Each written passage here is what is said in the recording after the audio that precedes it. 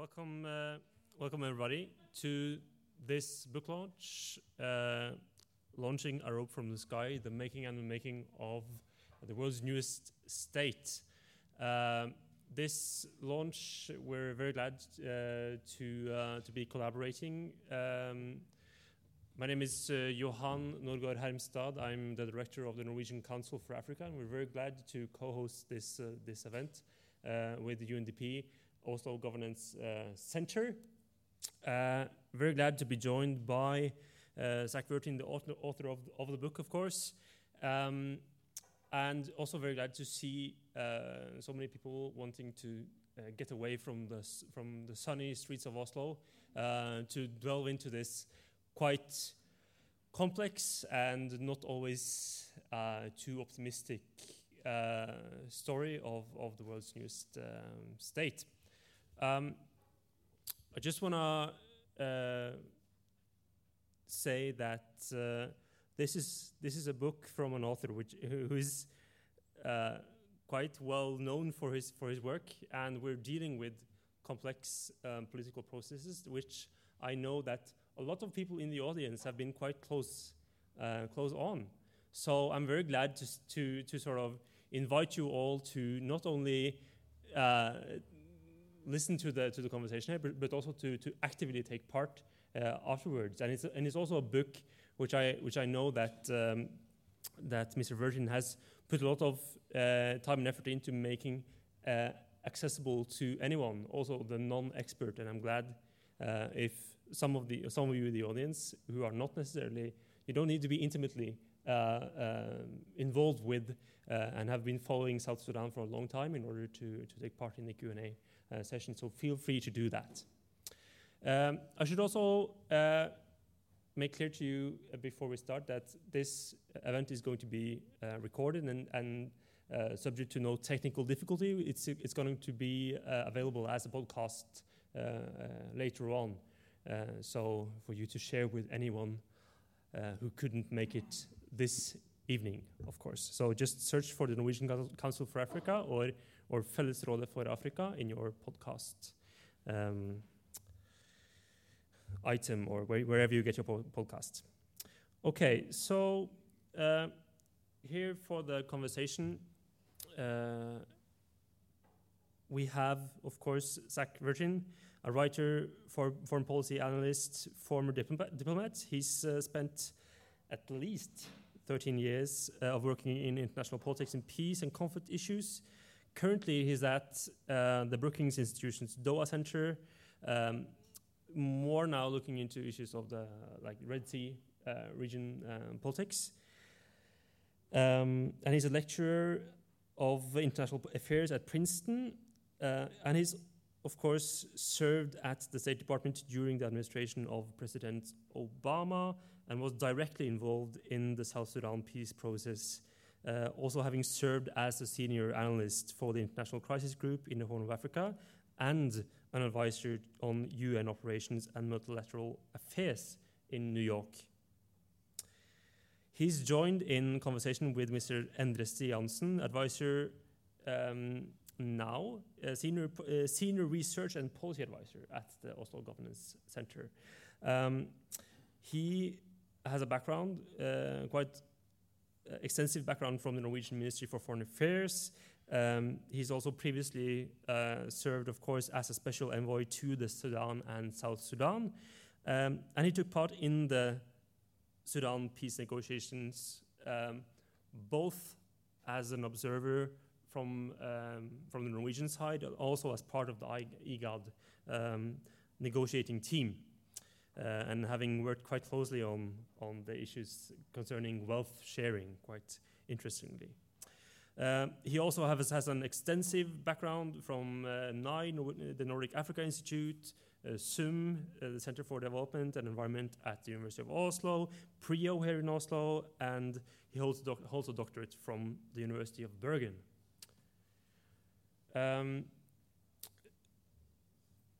No need to further stress that we have a very competent pair of people to discuss the content of the book. We look forward to the talk, and I welcome you all to also take part in the conversation towards the end of the event. And also, not least, afterwards there's going to be a book signing out by the bookshop. The book is, of course, available there for you to buy and to get Zach's signature. Okay, so with that, please, Endre and Zach. Well, thank you. Of course, it's a pleasure to see so many people here and also to see so many friends. I'm not going to say a whole lot this evening. I'll just ask a few questions and I'll introduce something in the beginning, because I know that anybody who's written a book, the one thing they really, really, really look forward to is to talk about it. So I won't take that that away for you. I will, however, introduce my first question by saying that, of course, we have known each other for quite a long time. We met when we were both diplomats, and I got to know you through your writing. You were an elder diplomat. I was an elder diplomat, and you were one of these upshots that came with the Obama administration and then disappeared. I knew you first from your, say, policy work and your analysis. You worked for the International Crisis Group, wrote policy notes. I saw the position papers you wrote for the troika as part of the US administration. You wrote then in a genre that was very different from this book. So just to set it off, I was just wondering, why did you choose to write this kind of book? And also, for those who have not had the benefit of reading it yet, and I really do recommend you to read the book, but if you could just explain a little bit about why you chose this title. So the background for this, for the style of book, because this is not a normal policy book. Yeah. This is not an academic study. It's a different genre. So why you chose that and also the title? Yeah, sure. Let me just first say thank you to the Council for hosting and to the Oslo Governance Centre and to everyone for coming. Likewise, some very, very familiar faces who I'm honored to see here and join us in the conversation. I will also just briefly say I'm very happy to be here because a couple hours ago I thought I might have to get bailed out of jail by Endre, because I was riding the metro to come here, and I had my train ticket, but I did not validate it. So I was seriously stopped and seriously frisked and had to produce my passport and a return ticket out of Oslo. So I was very impressed with the thoroughness, but lucky to be here. So anyway, thanks you all. Why I wrote the book and the title. So the title is a Nilotic folktale that I came upon somewhere along the way during my first years in South Sudan. But in these folktales, the earth and the sky were once linked by a rope. And that meant that the South Sudanese people could travel up and down that rope freely, connecting the earth and the heavens. And they had access to the gods and to eternal life. Tragically, on account of human error, that rope was severed, and forever after, the people of South Sudan were resigned to the difficulty and to the suffering and to the mortality that is the human condition. So I thought in some ways, in a bittersweet way, this book, like that parable, is also a story of Paradise Lost. Why I chose to write it, or why I chose to write it this way. So, I think for a general audience, not necessarily those folks in the front rows here, but for a general audience, Sudan is a faraway place, right? It's hard to connect with, and yet, for a variety of reasons, it registers widely in popular consciousness, right? People either know about the popular campaign to save Darfur, right? Save in quotes. They know about the Lost Boys who escaped civil war in Sudan and settled all across the West. Some people on the book tour so far only know the words George Clooney, right? And yet, many people don't know this extraordinary story about Africa's largest state, how it was split in two. This long liberation struggle, this euphoric high of independence, and the tragic unraveling that we know followed. And so, given the wide appeal of this story and the sort of large advocacy movements involved, and lastly, I think a desire to learn lessons, I wanted to write a book that was, as best I could, accessible, right?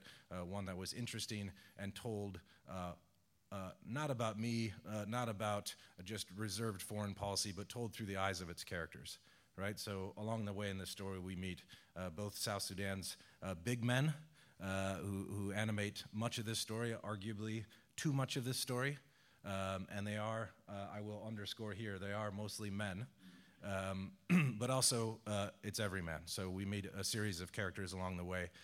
It's more interesting to hear their story, I think, than to hear a detached one from the outside, and so I tried to bring people inside the story to this faraway place, give them a sense of the place, the colors, the feel, the smell, and I was honored to have a lot of South Sudanese friends, new and old, participate and contribute to this book. So I hope, my goal is that it does real justice and real hard thinking about lessons learned, something I don't think we are very good at. I think we're particularly bad at it when it comes to Africa, but also one that is accessible and engaging and hopefully reads almost more like a novel, kind of a journalistic approach. So I don't know whether I succeeded, but I hope if you're interested, you'll have a look and let me know. Thank you. Again, I would recommend the book, and when you read this, you should also read Deborah Scarging's, Emma's War, because they're quite similar but a different approach. Now, the two things I want to pick up on in your answer before we could later on move to lessons learned. You say that, it was this focus on Sudan. Why Sudan? There are so many, why this, appeal in America, but also here in Norway. We have people there from Norwegian People's Aid, a very different group from the ones that found, Sudan attractive in the States. So why the Sudan, and why could, the case of South Sudan be so appealing to so different constituencies? Yeah. So just for some context, as I mentioned, I think and hope that this is first a story about South Sudan and about the South Sudanese people, told as much as possible through their eyes. A story about hope and liberation and survival and struggle and hopefully about redemption. But it's also, I think Sudan is a case that usefully highlights the sort of changing role of the West or the diminishing influence of the West in a changing global order. So it's also a book about the West, the United States, Norway, and other partners at their best, these big-hearted principles and ideals, but also about its reckoning, really, a struggle to reckon with that changing or diminishing influence. So that's first some context. In terms of, I do go into the book in quite a lot of detail about how and why this became such a widely known issue. And as many of you know, that starts in some sense with the story of Dr. John Garang. All right, so John Garang is the leader of the SPLA, the SPLM, this liberation movement. Long story short, John Garang is schooled in the United States. He spends considerable time in various parts of the United States and becomes very well acquainted with the cultural curriculum there. He goes back to Sudan to begin, and again, long story short, begins this liberation movement. And I think there's a central question herein where he has this idea of, if the United States and other societies can build a multi-ethnic, multicultural, multi-religious, inclusive society, why not in Sudan, right? So he wages this liberation campaign. We'll talk a lot about that and how I think history has gotten some of this wrong and how it looks differently in present-day circumstances about his movement. But he finds himself at the end of the Cold War on the wrong side of history, right? And so he decides to come, in particular, to the United States and try to shore up some new relationships. And he's very effective at doing so. He's known for his kind of legendary charisma, and so he comes to both to Washington, but also other places in the United States where he, so to speak, figuratively speaking, spoke the language. And he sells South Sudan's really this righteous cause, right? He sells religious persecution to church groups and to those constituencies, not only in the United States, but elsewhere in the West. He sells this religious persecution. He sells slavery to the Congressional Black Caucus. He sells human rights to different advocates. And over the course of this period, with the help of some friends in the West, he builds this extraordinary constituency, maybe one not seen since the end of the anti-apartheid movement. Right, and importantly, at least in this is certainly true in Norway and in some other places. This book is focused mostly on the United States angle, but importantly, he builds relationships also on Capitol Hill.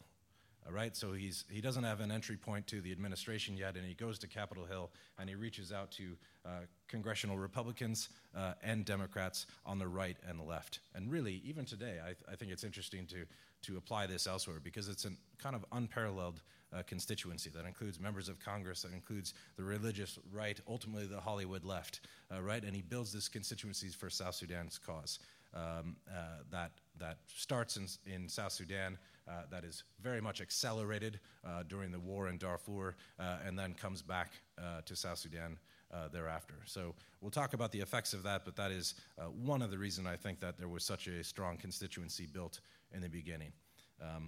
We'll come back to it later, I hope, but I think there's also a unique environment of where South Sudan fits in a Western foreign policy context, at the sort of nexus of these humanitarian principles and idealism about what's possible there, and at least in Washington, a near total lack of national security interest. Right, and I think that space is one of the reasons I go into the book about why this huge constituency is built, and why it is ultimately subject to some pretty important flaws. Thanks. I think Garang clearly was charismatic. He has played a major role. You cannot underestimate his role. But if you look, do the comparison to Norway, the Sudan engagement predates Garang by more than a decade. And so there is more to it than that. And you mentioned it a little bit. It's this fascination, and it's this geopolitical situation, Africa versus the Arab world, and so on. So there's more to the story. But I think that for what we are talking about, of course, what you are describing here. Can I Endre, sorry, we've marooned Johan up here. He was going to do a few slides for us quick. Just most of you know this, but for those of you who don't, do you mind hitting that? We'll just give you a sense of the timeline so you know the scope that we're talking about real quickly. This obviously Sudan before independence. This is by no means exhaustive, but some kind of context for folks that are relatively new to this issue. This is kind of the scope of what we'll be talking about. You can go to the next one.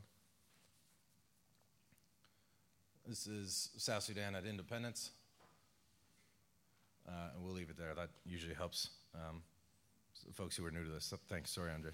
Yeah. Now, you mentioned earlier the idea of big men. Yeah. And you have many stories. You have many, biographies, many portraits of people you met along the way. There's almost a remarkable absence of women, as you are describing, events in South Sudan, and also people you encountered on your travels. Are women not important here? Why is it? Was it a deliberate choice, or could you say more about that?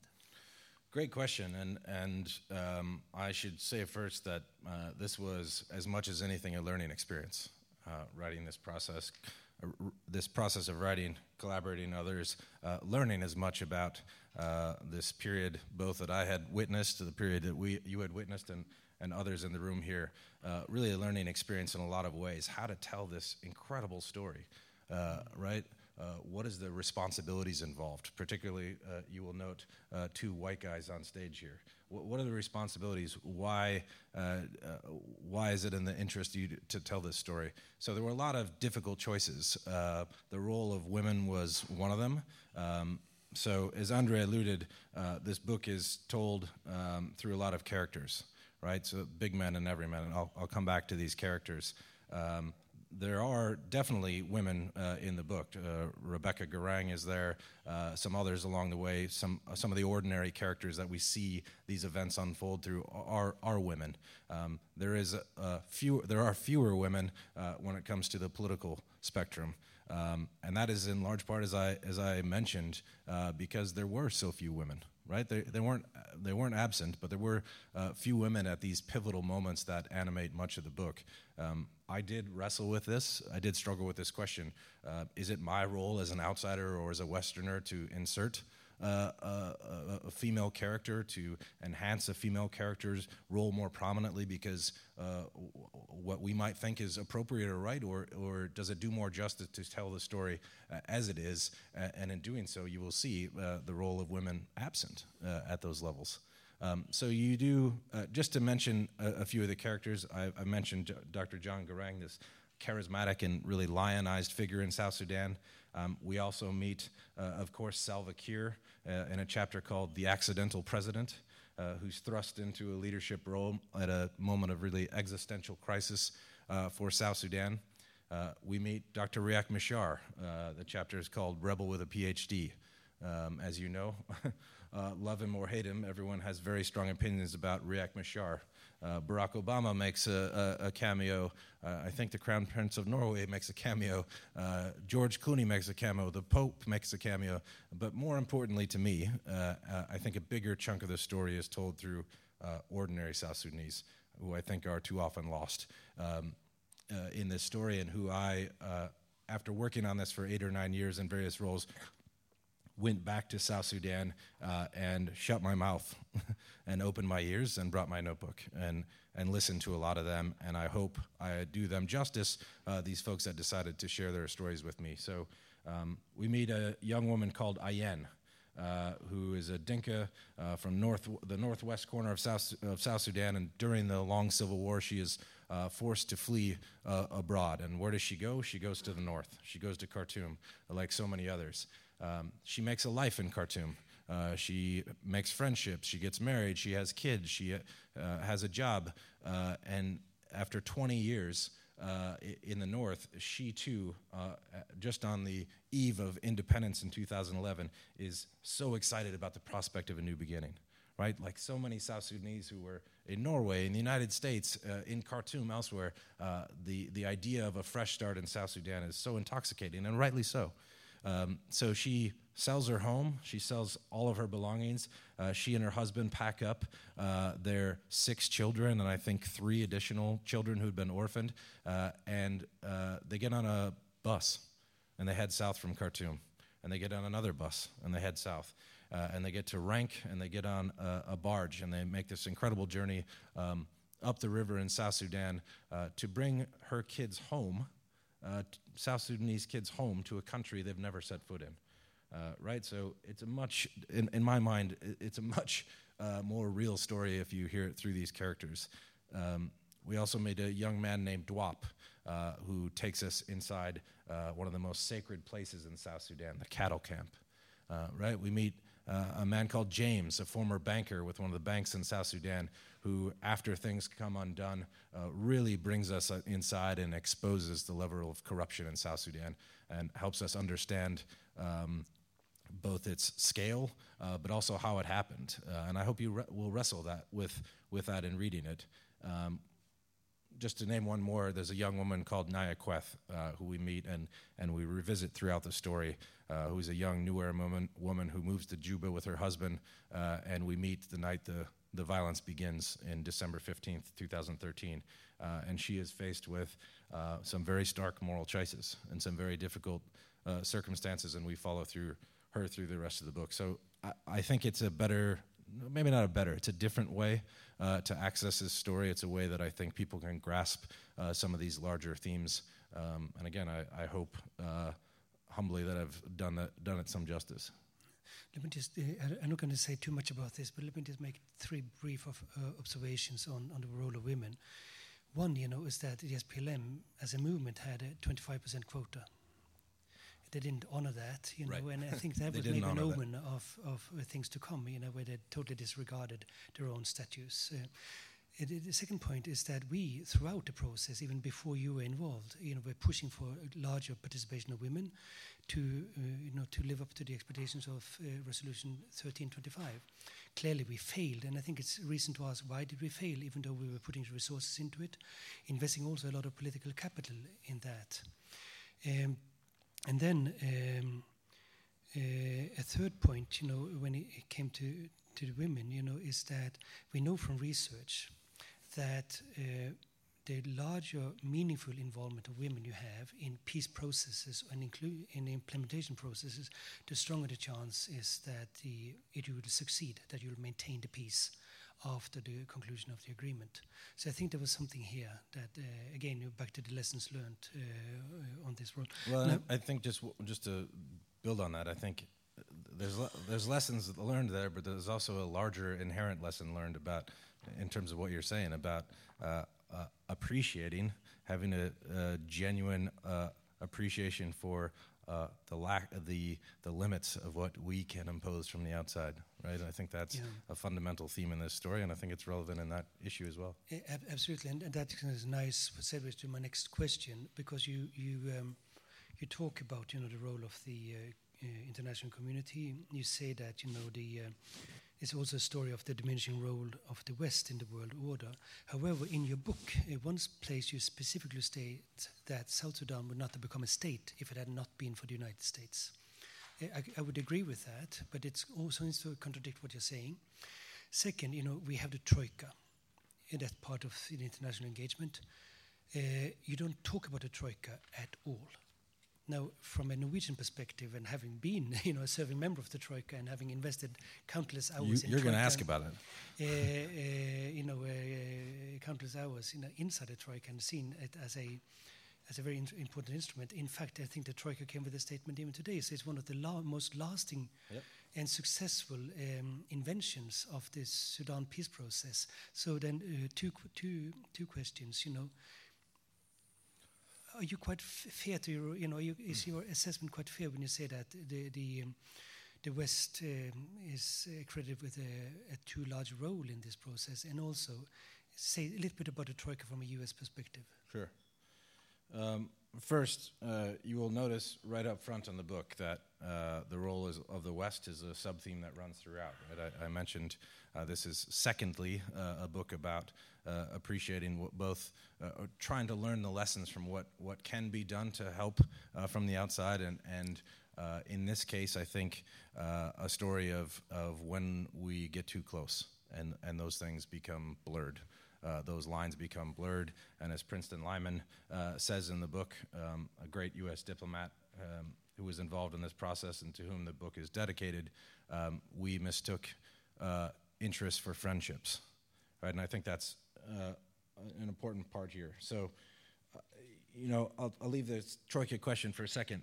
There's a poignant quote that opens chapter 22 of the book that introduces this chapter called Love Lost, right? And this is really about lost love and the relationship between the SPLM and the West, both the United States and others. Quote, "You can become close to someone, but still be a tough friend. And we were never a tough friend." Now, that doesn't do it justice, but I think it does capture the general point. So, first and foremost, this is a South Sudanese story. The fate belongs to the South Sudanese. But I think having adopted the underdog's cause, having leaned on the scales, and having, in some ways, moved on too soon, I do think the role of the West warrants critical reflection, right? And so I do dig pretty deep into this issue, both in South Sudan and in Darfur, looking at governments, looking at diplomats, looking at activism, looking at senators, looking at church groups, trying to understand the nature and the motivations of this. And first and foremost, this is not easy. These are difficult gray areas. Policymakers from the West are faced with stark, difficult choices, often choosing the least worst option. So it's by no means easy, and I would say that first and foremost. Secondly, the South Sudanese were presented with an extraordinary opportunity and had a vast reservoir of international goodwill, as you're alluding to.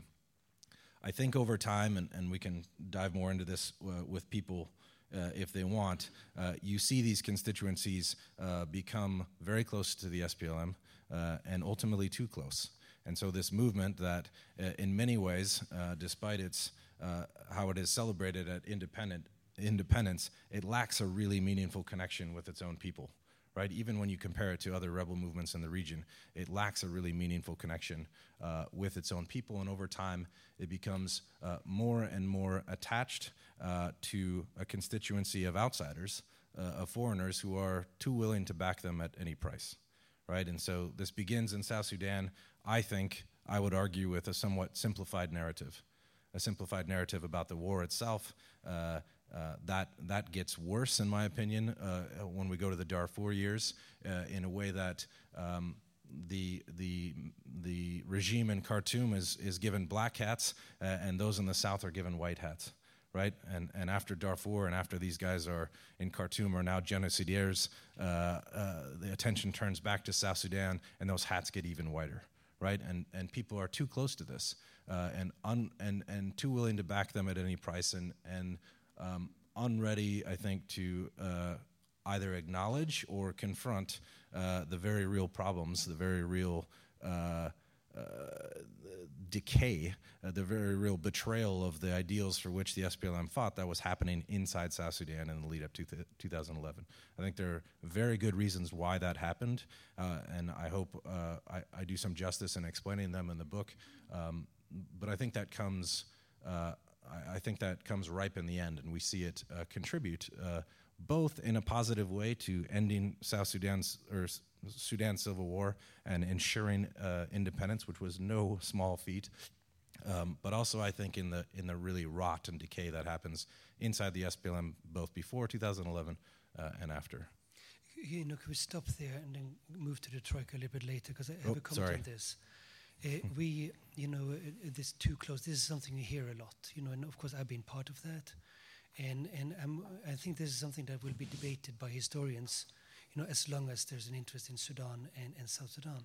Now, if you look at the people that you say were too close, well, Susan Rice, she's a very, very professional politician. She's a very hard-nosed analyst. She's not somebody that anybody takes for a ride. Was she too close?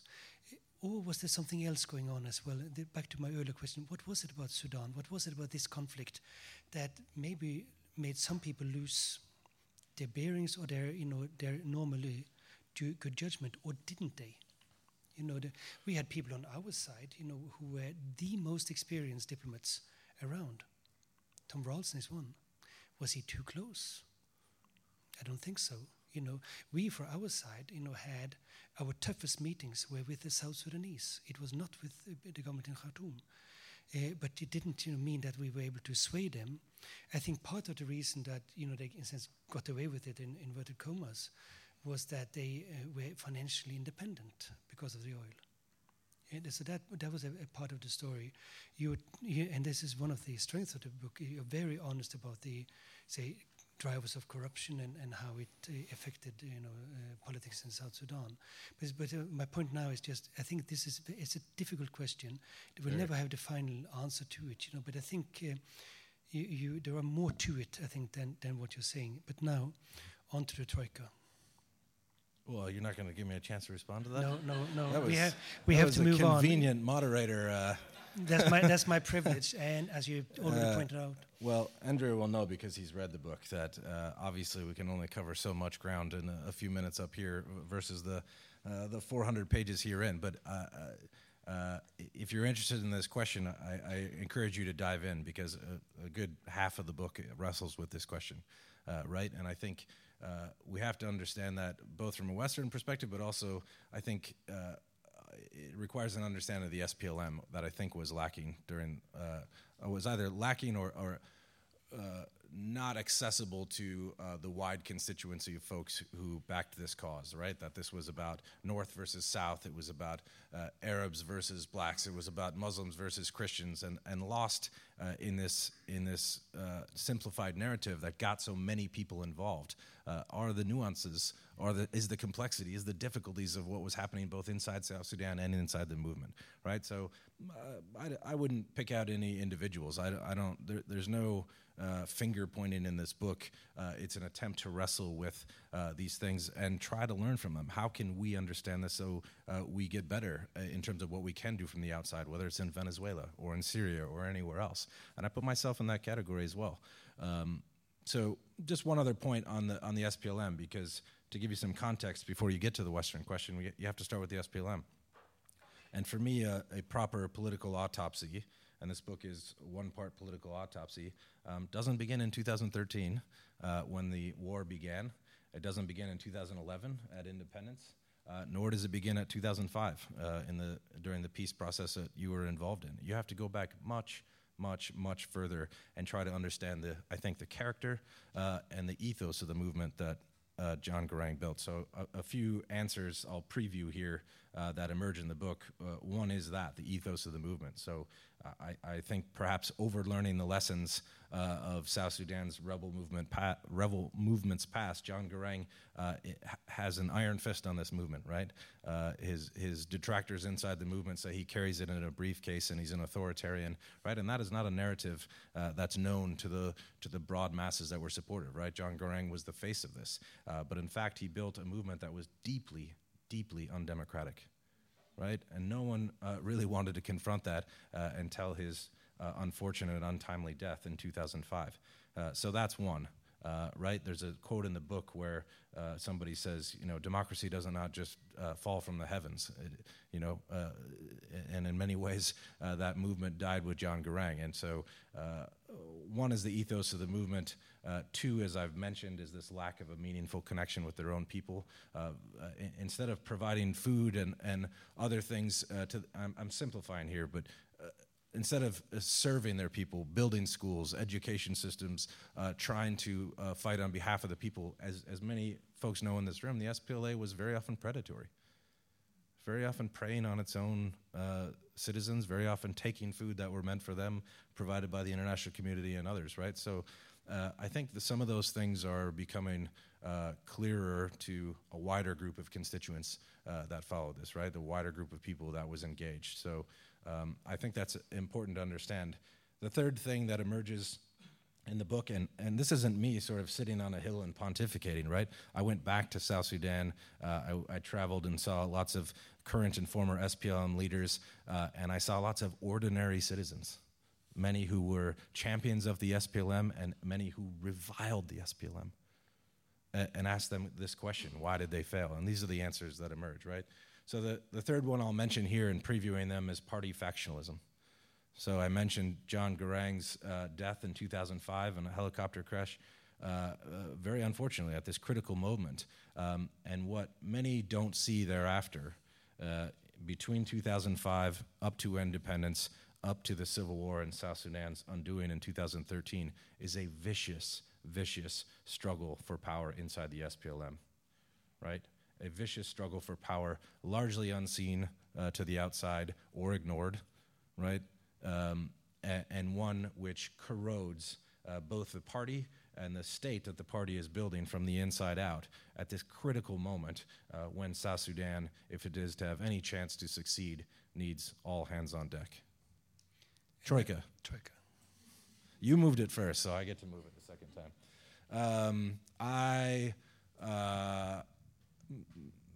The role of the Troika is very important in considering Western diplomatic engagement from the outside, starting during the CPA process, and I think probably arguably at its high point during that process, though it continued and was relevant thereafter. In short, the reason it's not dealt with more in this book is one of those hard choices about what can you include in 400 pages to try and tell a story and not be such a nerdy foreign policy book that folks fall asleep, right? And you have to pick an audience. So its limited mention here is not a reflection of its importance. It's a reflection of difficult choices in trying to tell a story. I also was a member and a participant in the Troika, and I think historically people look at this differently, right? There was a view that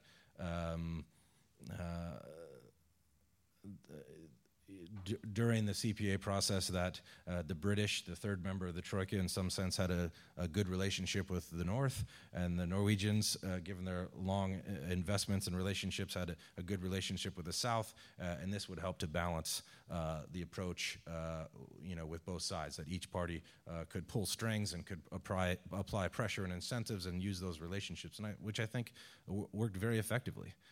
Right, it's still continuing today. I wonder if it has the same oomph as it did then. I'd welcome your own thinking on this. I think the nature of politics has changed. I think the nature of the governments in each of those has changed, and by extension, their engagement in South Sudan. It's probably no secret to anyone following South Sudan that, for example, the United States, who had this huge historical engagement, is not involved. And that is partly due to the Trump administration but it's also a larger reality in that this influence and this engagement or interest began to wane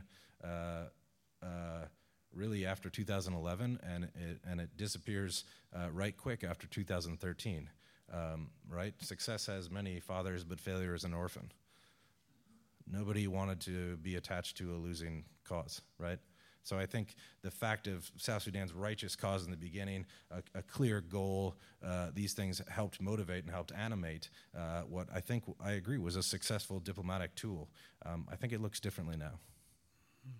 Many of these issues, of course, we can come back to in the Q&A afterwards, and we are, in a sense, need to nearing the end of our dialogue, because we need to give the audience time to ask questions, and we had a little bit late start. So I will start, concluding now. Towards the end of the book, you talk about the failures of execution by our side, and one of the failures has to do with, we didn't get the state building aspect right. And you are able to, but you're also able to end on quite a positive note. Something that I've been thinking about a lot, which is not discussed in your book, but I think it's quite critical as we're looking to the future, is the lasting effect of trauma on politics in South Sudan, and how do they deal with that? How do we deal with that as we go forward? So 2 questions just to wind it up. First, how do you think this issue of this extremely brutal civil war? Yeah. The trauma that has created, how that impacts on possibilities of the future. And despite all your knowledge, despite all the tragedy that you so well describe in the book, you still end up with a fairly positive conclusion. Yeah. So please. So I do touch on the role of trauma a bit in the book, in part in interviewing folks that endured some of the worst of the violence in 2013, and went back to South Sudan and went to many of the refugee camps to talk with South Sudanese. And as someone who appreciated those issues from the outside but was not an expert, I engaged folks who were working specifically in this, right? And you probably know some of them, NGOs who specialize in trauma counseling and trauma support, and which was really critical for me to even responsibly engage folks who wanted to tell their stories but needed a space to do it in. So I think it's fortunately becoming a lot bigger part of the narrative in South Sudan. There are also some South Sudanese groups who have really are championing this issue. I think it's central to this conversation. I wonder if that it has come late in South Sudan's story, right, or including in our engagement there, and that is because this is not a sexy answer, but I often get asked about what do we do now, and how does this get fixed. I think I would argue that one of the most important ingredients in South Sudan's ultimate success, and I am optimistic, but it depends on your time horizon, I think one of the most important ingredients is generational change. And that's not easy, and that doesn't fit into our policy proposals and our donor cycles and all these things, but this is a theme in the book. I think I am optimistic, but it depends on your readiness to zoom out and think about this not in 6 or 12-month terms or in 1 or 3 year terms, but in 10, 15, 20-year terms. I think that's how we should start thinking about this. I think it's a more responsible way to engage and a more responsible way to orient what we can do from the outside to help. So, it sounds very grim of late. You all know this. The story is not a good news story right now, and it hasn't been for some time, and it may not be for a while. I am optimistic. But as I mentioned, it depends on your time horizon, right? It wasn't so long ago that my own country fought a vicious, devastating civil war over economy, identity, and the nature of our state, right? And that's not a that's not an apology for South Sudan or what happened or the leadership. I do think it is an important context when too often those on the outside show up with clipboards and checklists ready to mark off the benchmarks of a modern liberal democracy, right? So I think that perspective is important. I'm also optimistic for another reason. Many of you will know a lot of the young people, 20s, 30s, into their early 40s now in South Sudan, who were expelled during the Civil War, who were driven abroad, many of whom, there's a silver lining therein, that many of those folks got an education that they never would have got back in South Sudan, and they grew up alongside others from different ethnic communities, right? Whether this is in Kenya or Uganda or Ethiopia or further afield, a lot of them came back to South Sudan ahead of independence. A lot have come back since, and they're faced with very difficult choices, but they have a very different outlook about South Sudan, about who they are, about their future, right? This is not cliche. I genuinely mean this. If you've worked in South Sudan, you've met some of these people, right? Young men and women all over the country who want to do something different, who want to take their country forward, who have the skills and the education and the relationships to do so, but they are knocking against this generational ceiling, right? And it's a very difficult position. So I'll tell a little story here to give you more of a sense. Again, most of this book is told through characters. I, on my first trip to South Sudan, flew up and met a young man called Kong, I think in Malakal, 10, 11 years ago. And he was a young man at the time working like most young people did in an NGO or for the UN, and a colleague of mine said, "You really should meet this kid." And so I did, and that night we sat late into the night, and he was talking politics and economics and reconciliation and trauma at this time, and social cohesion, and he had all sorts of ideas about what his country or what his community could do at the time to build, to ready itself for independence, right? I asked him, "Hey, why don't you run for office? Why don't you run for, how can you make a difference?" And he sort of smiled and laughed and reserved to himself and acknowledged that he couldn't do so yet, right? The liberation class, the liberation generation that had came to power and assumed a sort of that they were the rightful heirs to this place and it belonged to them, couldn't be displaced, and so he had to wait. I went back and saw Kong in 2017, right after the Civil War, and I went to Juba, and I hopped on a plane and another plane and went up to a place called Wat, which surely some of you will know, but deep in the heart of Nuer country in South Sudan, because I knew Kong had sort of come of age in the interim. He'd had a lot of experience. He was a county commissioner, and that he would have a good idea of where his country had been and where it was going, right? And so I went up and I sat with Kong for 2 days. What a luxury to drop in on Kong, who's trying to make it work in his home region. And we have a really difficult conversation, and it's about him and his own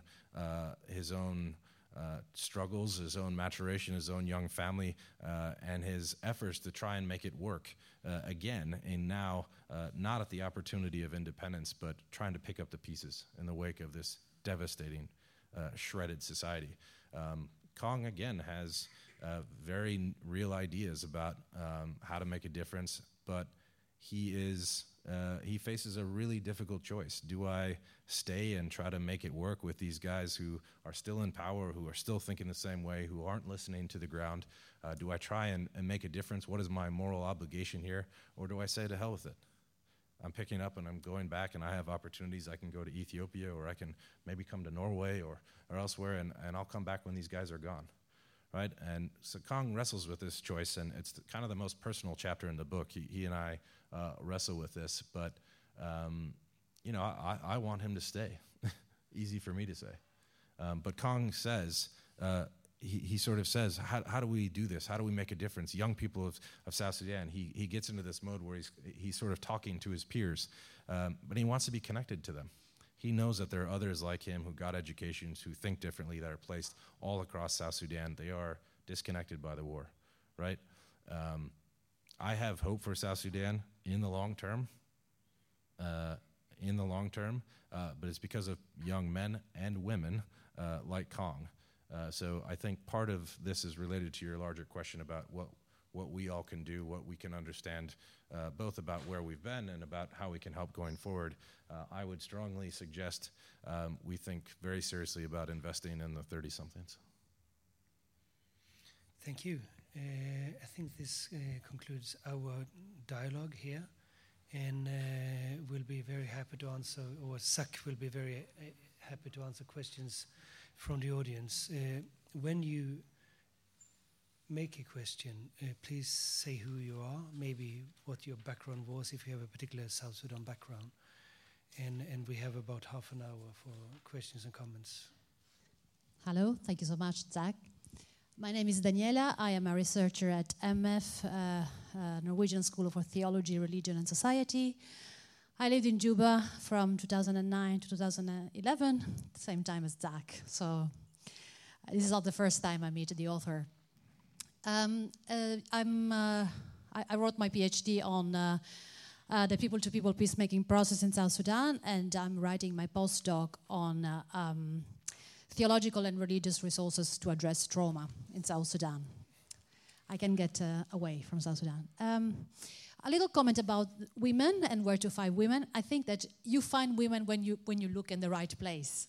And it's not a critique. I haven't read your book, and I'm looking forward to meet the women you have talked about. But there is a story of women's participation in peace work, and there is a story of active, intense participation of women in the people-to-people peacemaking process, which prepared the ground to the Machakos process and eventually the CPA. So we find women when we look in the right place.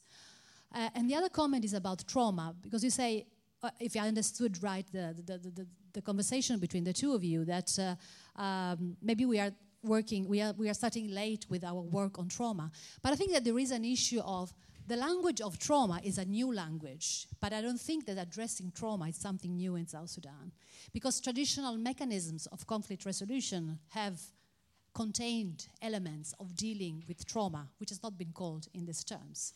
So the whole restorative justice mechanism has functioned because it contains important elements of dealing with trauma.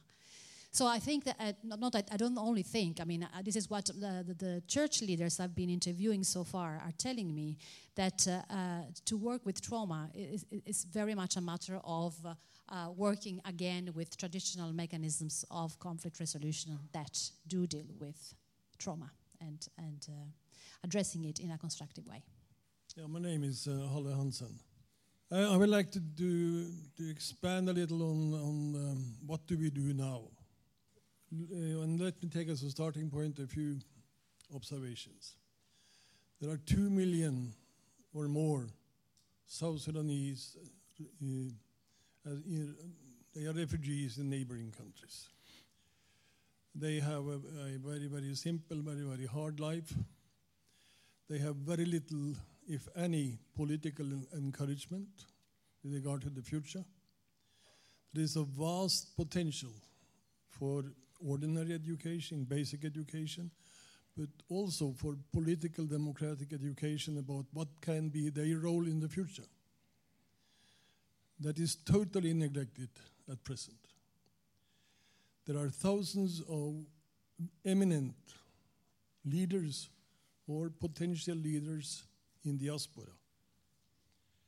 Some of them, they live under very, very poor material conditions. I know some of them.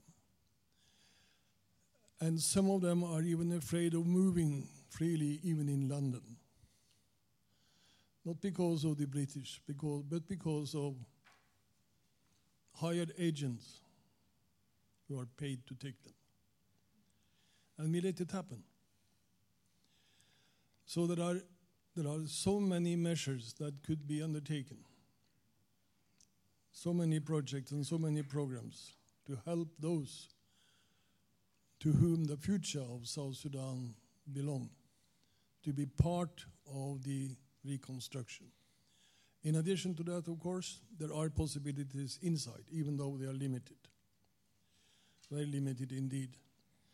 But there is a vast political potential to be exploited, which is totally neglected by Norway, by the United States, by the Friends of the Peoples of South Sudan, while Russia, China, the Arab states and so on come in to exploit the riches of nature. Thank you. I think we'll move on. Any question, maybe?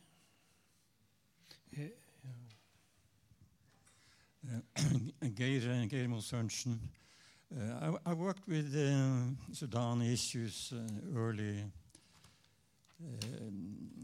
2001, 2, 3.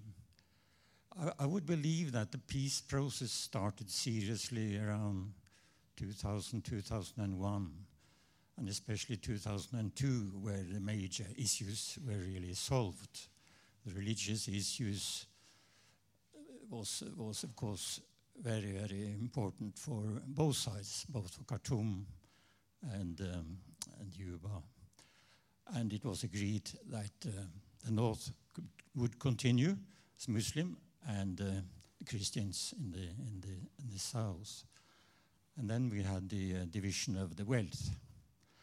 And of course, then we had a more detailed discussions up to 2005. But I think the major issues were handled in 2002. And Endre was a very important part of these discussions in Machakos. I also think that the US had a very important role, of course, in 2001 too. And we had the Senator Danford engagements with his tests, the slavery and the Nuba Mountains issues, which were, I think, the results in Nuba Mountains were very positive and fruitful, and I think the conclusion from Danford's activities, tests, was that one could continue the work related to the peace process. Another reflection in your book, I have read the book, is that we know that the UK, they had discussions whether the country should be divided at an early stage, whether the South should be linked up to Africa, the real black Africa in the South, because, as we all know, it was very different from the Arab parts in the North, linked up to Egypt.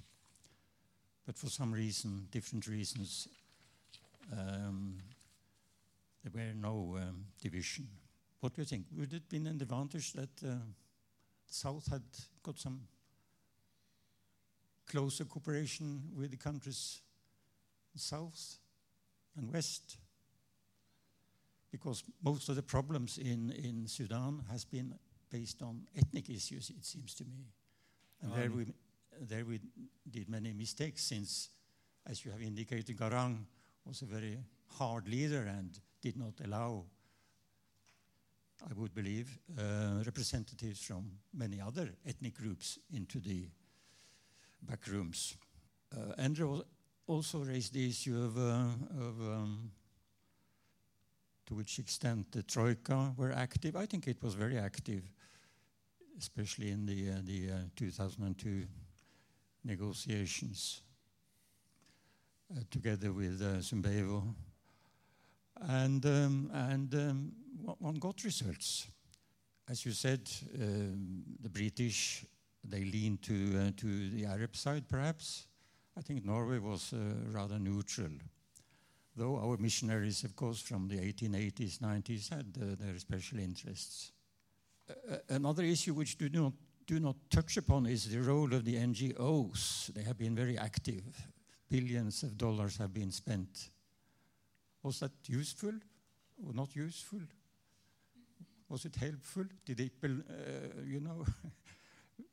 did the war continue far too long because of the assistance from Western countries based on humanitarian issues mainly?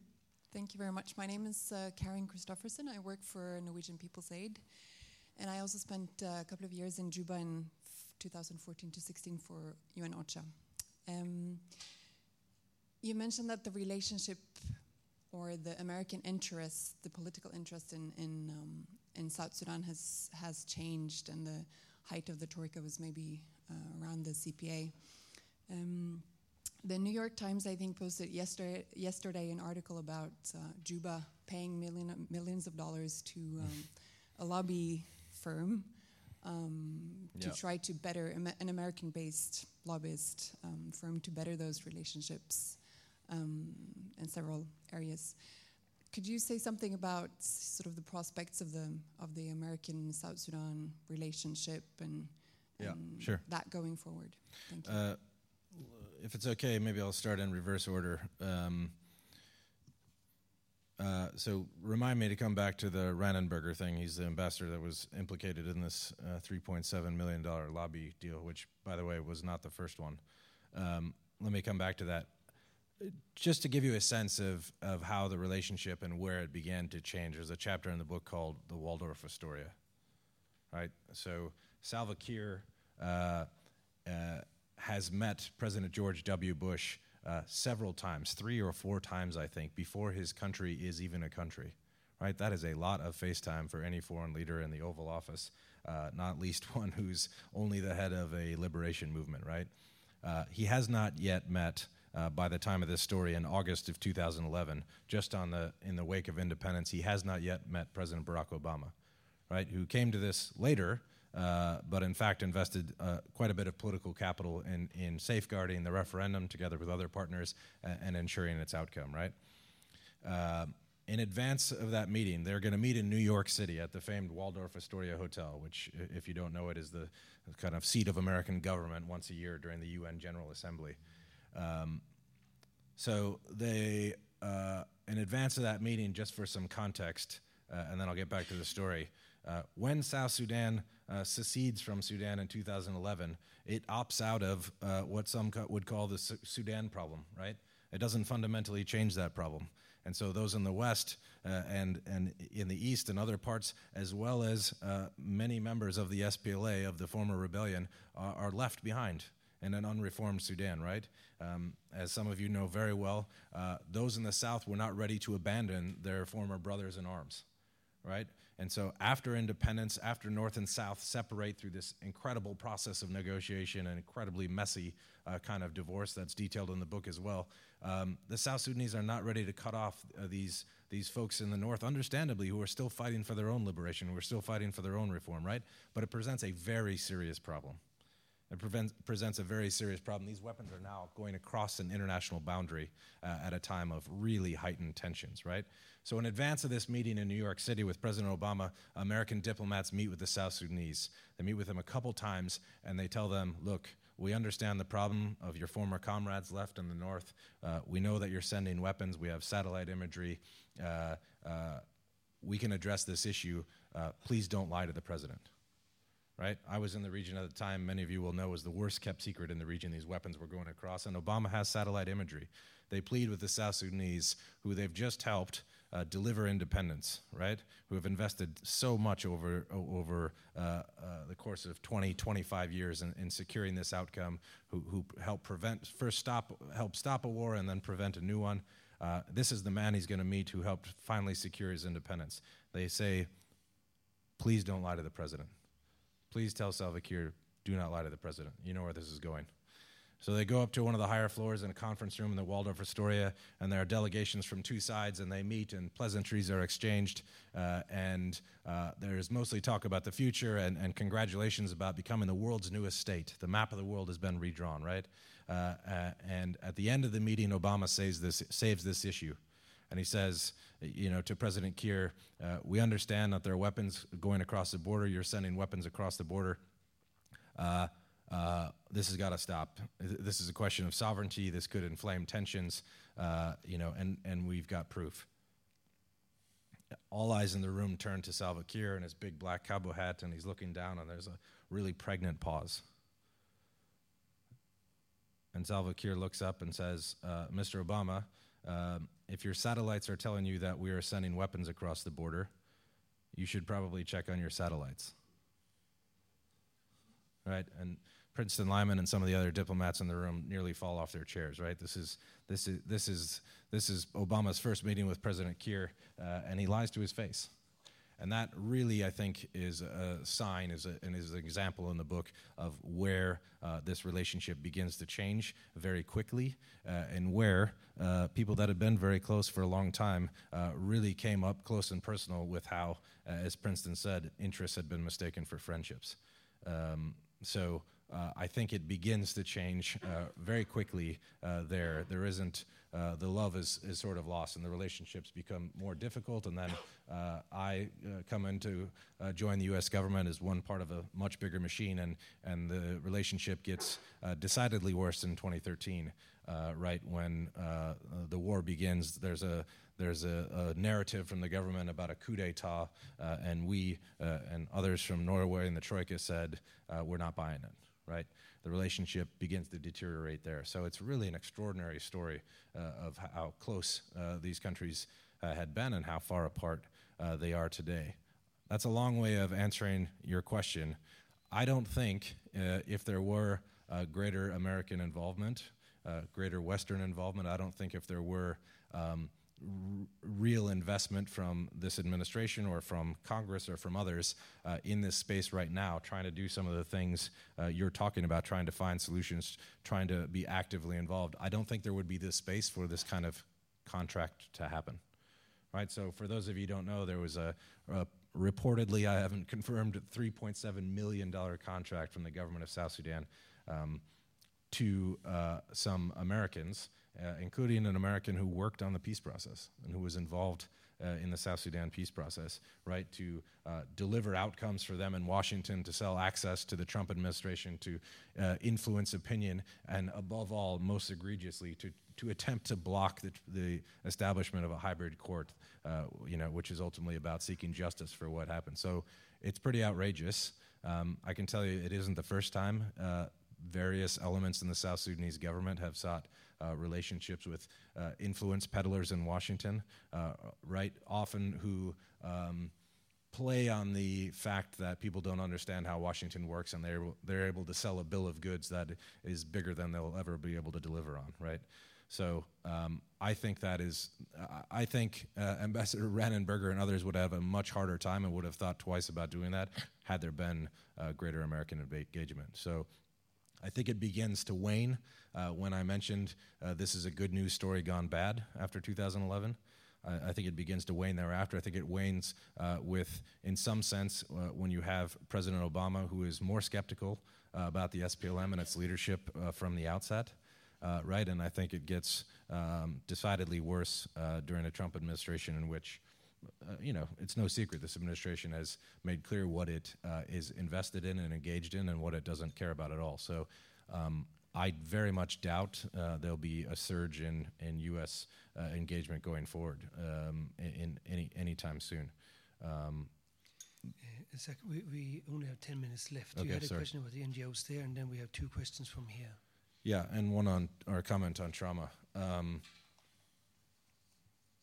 I think, and maybe it didn't come through clearly, but we can talk about it after, I think, address the question of NGOs, but I address it in the wider context of NGOs, Western governments, the United Nations providing support, right? And there's quite a bit in the book and in the epilogue trying to wrestle with this, and did this help or did this hurt, right? And obviously it's providing really important life-saving support, but in a place that ultimately comes into existence in a very inorganic way, right? There are real questions of sovereignty that are warped, very much warped in the lead up to South Sudan's independence because of the relationship between a really fractured society without institutions and a huge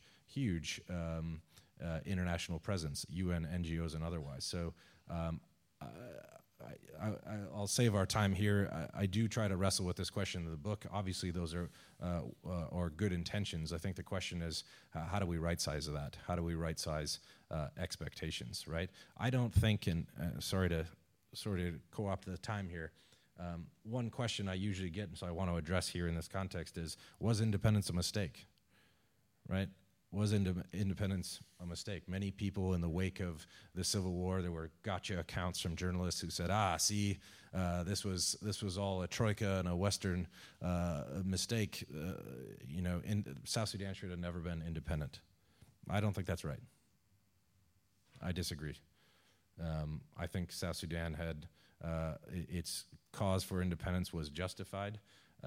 I don't think it was inherently a mistake. I think the more pertinent critiques are those of expectations and of execution.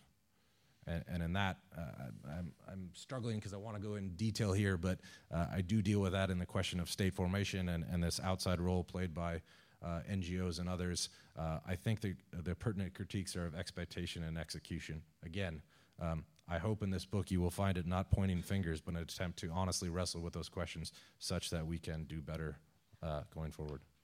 We have so many more characters to talk about. I'm all Madi these Tanis. expert questions.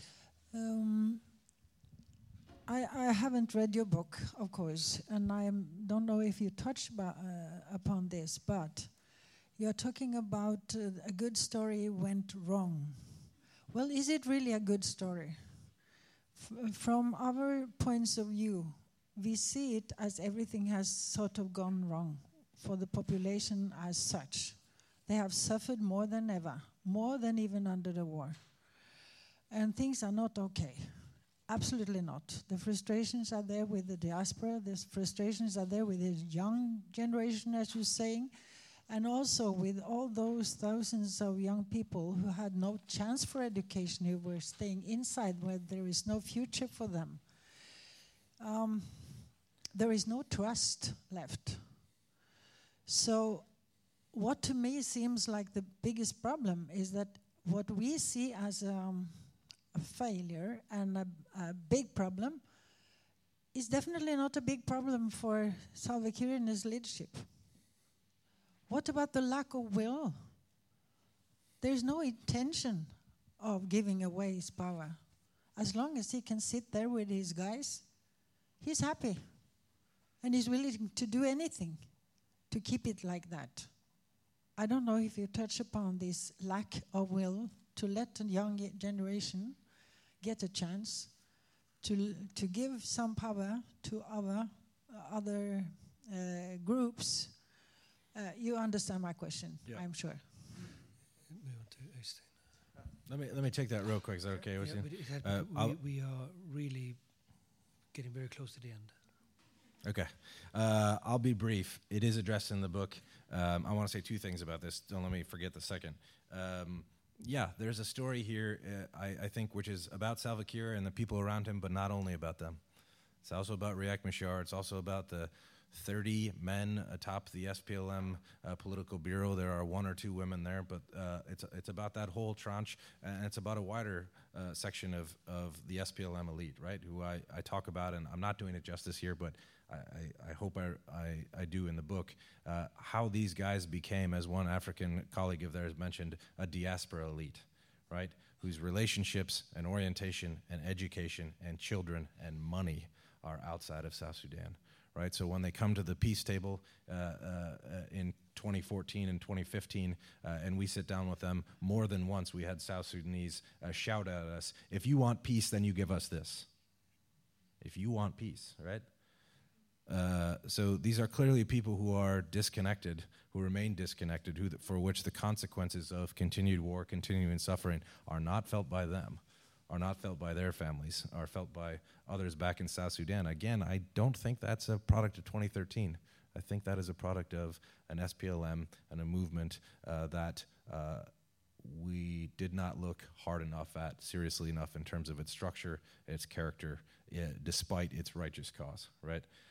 Secondly, this sometimes happens in the question and answer. These are hard questions, and it is a bad news story. I don't want to skip the good news story of this. It was absolutely a good news story, right? There were very real concerns. There were very real red flags. There was very real suffering during the process. But I hope you will wrestle with and engage and and enjoy some of the characters in the book who animate this story up to that point, right? Some very positive, very funny, very human pieces of this story, and I don't want those to get lost in it, because I do think we're inclined to think only about the ending. I do think to understand how we got here, you got to understand that too. Sorry, Øystein. Yes, thank you very much. I'm Øystein Rolandsen from the Peace Research Institute in Oslo. Thank you very much for a very engaging and interesting discussion. There is a lot to the question here, perhaps, but in the interest of time, I will try to be brief. Some of my questions have been answered already, but maybe one observation that is quite interesting. I haven't had opportunity to read the book, unfortunately, but it appears to me that you're saying that the book is addressed to an American audience, and that you had to make some choices in the story that you make. And that is quite, I think that can be very educational for Norwegians to read this. Because, of course, in Norway, the story is that it was Norway that brought independence to South Sudan. Right. So then to read a story about South Sudan's independence when Norway I switched out figures, some chapters before I got here. Yeah, I think that can be quite an interesting exercise. Absolutely. But that aside, I was going to, I mean, there's obviously a lot more depth in your book, but from what I heard that you were saying, it seemed like you were kind of moving along very familiar tracks. That, some naive foreign friends helped South Sudan to become independent, and then there was a clash of personalities between Riek Machar and John Garang, and a civil war started, and because of their egotistical politics, they refused to bring peace to South Sudan. And to me, that is a story I heard many times. So somehow I was very happy to hear that at least you were not going into that thing that, we should never have let South Sudan become independent. So that was a relief to me, that you're saying that, this was actually a just cause for independence. That of course can be debated. But I guess my chief question here is, one, in what ways do you deviate from this kind of Reader's Digest media story about both how South Sudan became independent and about the civil war? And secondly, then also, do you think that that the U.S. Could have could a different outcome have been influenced by the U.S., and what would that outcome have been of the independence process? A different outcome of what? How do you mean? Of the process. If you look at the peace negotiations and the process up to 2011, would it be possible for the U.S. to use its influence, as you say, they use their influence to lean on the scales to make South Sudan independent? What other alternative could they have leaned towards if they wanted to? And how would that have looked like? There's a lot there. So let's say I think that we'll probably have a richer discussion about it when you get through your other stack of books and the sun goes away and it's very rainy and you get through this one. I think that is a bit of a presumptive summary or a Reader's Digest summary of the book.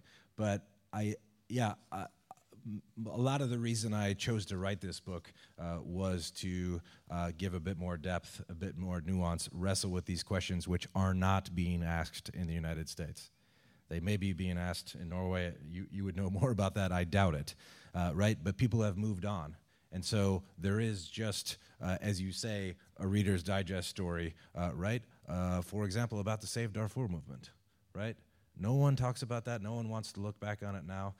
I wrestle with this in the book, and I'll be provocative here. I think the Save Darfur movement did a great deal of good in bringing attention to this cause, of getting it on the Western agenda, of potentially stopping further killings or massacres in Darfur. I also think, on balance in the end, it may have potentially done as much damage as it did good. Right? And I think I don't have the ultimate answer. I attempt to wrestle with the power of popular activism, right? There are some folks in this room. This is a very important issue. It's a very important thing. How do we harness this? How do we harness it for good, right? I don't think there has been enough exposure about the dangers, the risks involved in harnessing that advocacy or presenting a simplified narrative to people who genuinely want to be involved, who genuinely want to do the right thing, who genuinely want to be interested, right? When that is, when there are very specific agendas or specific policy prescriptions or specific goals grafted onto the back of a popular movement, right? I think there are some very real risks there. So that's one small example.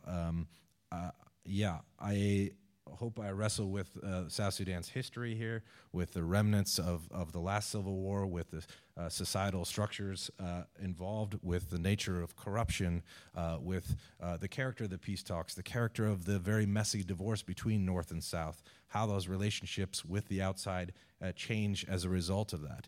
In the end, you'll see a discussion of state formation, right, about the role of violence in societies. How does this fit in a larger context as we think about these issues? What do we think about South Sudan becoming independent 50 years after everybody else in Africa, and how that warps both the relationships in Africa and the visions and the opportunities of the South Sudanese elite, right? There's issues of social cohesion, of economics. As Endre mentioned, the belief was that South Sudan's viability would come through oil, right? We know the story of oil is a more complicated picture. So I did not set out to write a 400-plus page book, but along the way, found it hard not to wrestle with all these issues. So again, I hope I do it justice, and I did set out to counter some of the popular narrative. So I look forward to the second part of this conversation once you have a chance to read. Øystein also wrote a book about South Sudan, by the way. Thank you. We'll have one more question, and then we'll close. But let me just say one comment on this, because I'm still up on the stage. It's a very good question, on possible other outcomes and what's the narrative of this. You have not, and of course it's not so much in the book, and it's not the topic for today. But we can, you mentioned, I had a phrase earlier that Garang found himself on the wrong side of history. Mm. Well, when the peace negotiations really picked up speed in the early 2000s, the Sudan found itself on the wrong side of history.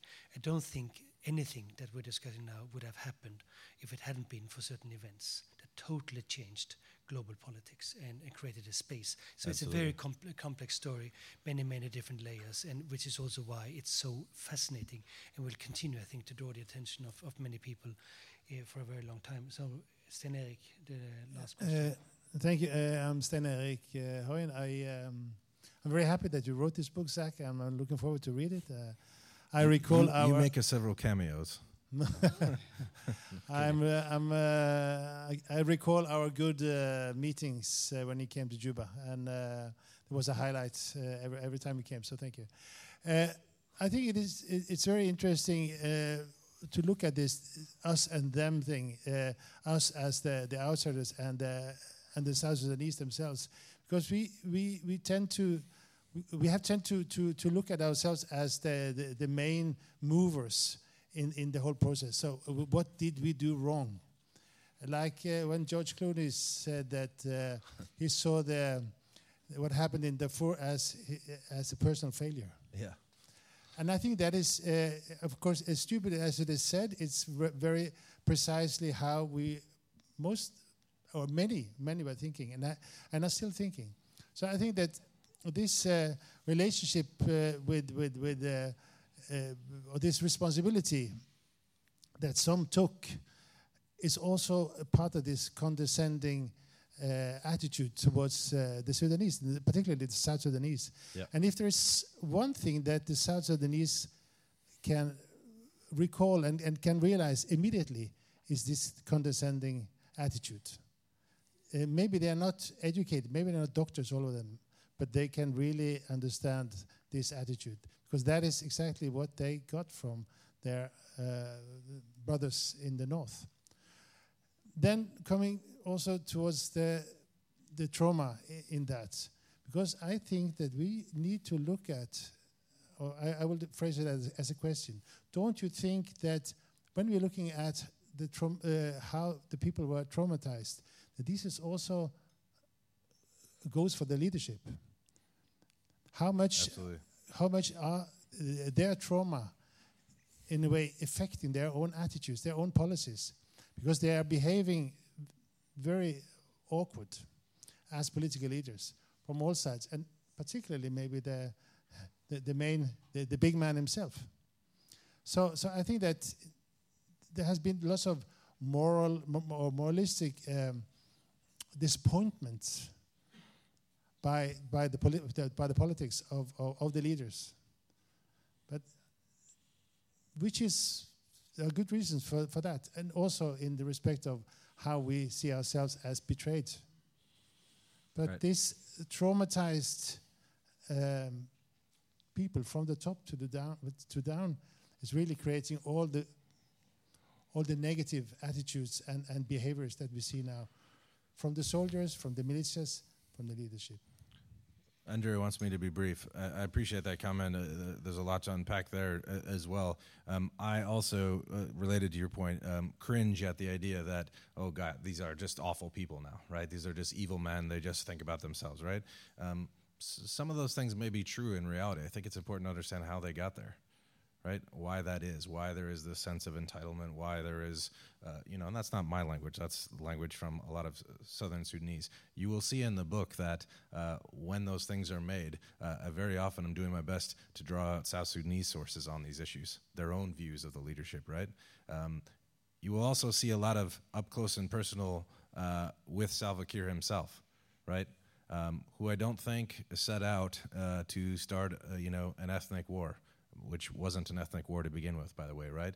I think Salva Kiir was in over his head, way over his head, right? And this starts well before 2013. And again, there's no apology for that, but there is a richer, deeper understanding if we are to play a role, if we are to partner with South Sudanese going forward and understanding how the path he's walked. I'm stunned that either Salva Kiir and Riek Machar are alive. I'm stunned. I'm stunned having watched. So the third part of the book, and I'll end on this, the third part of the book goes pretty far in detail into the peace process that began in 2013. And again, I just provide some eyes on, just a vehicle for, but brings you pretty up close and personal with the peace process, because I think it demonstrates some of this and it wrestles with some of these questions, right? The diaspora elite, how they got here, the really incredible pressures each side is coming under from their own constituencies, and why those constituencies are increasingly hardline, right? How these narratives, I go back to Juba in 2016, 2017, and I sit with various lower level members of each of these groups, and you hear the narratives trickling down from the top, what is it about their status in the movement? What is it about how they have come to believe these things? What is it about these narratives? Right? We haven't talked about narrative. I thought a lot about that in trying to tell this story. The narratives that have ultimately hardened over time, in which South Sudanese are having trouble talking to each other. Right? How those came about. I think these are all pertinent questions, and one that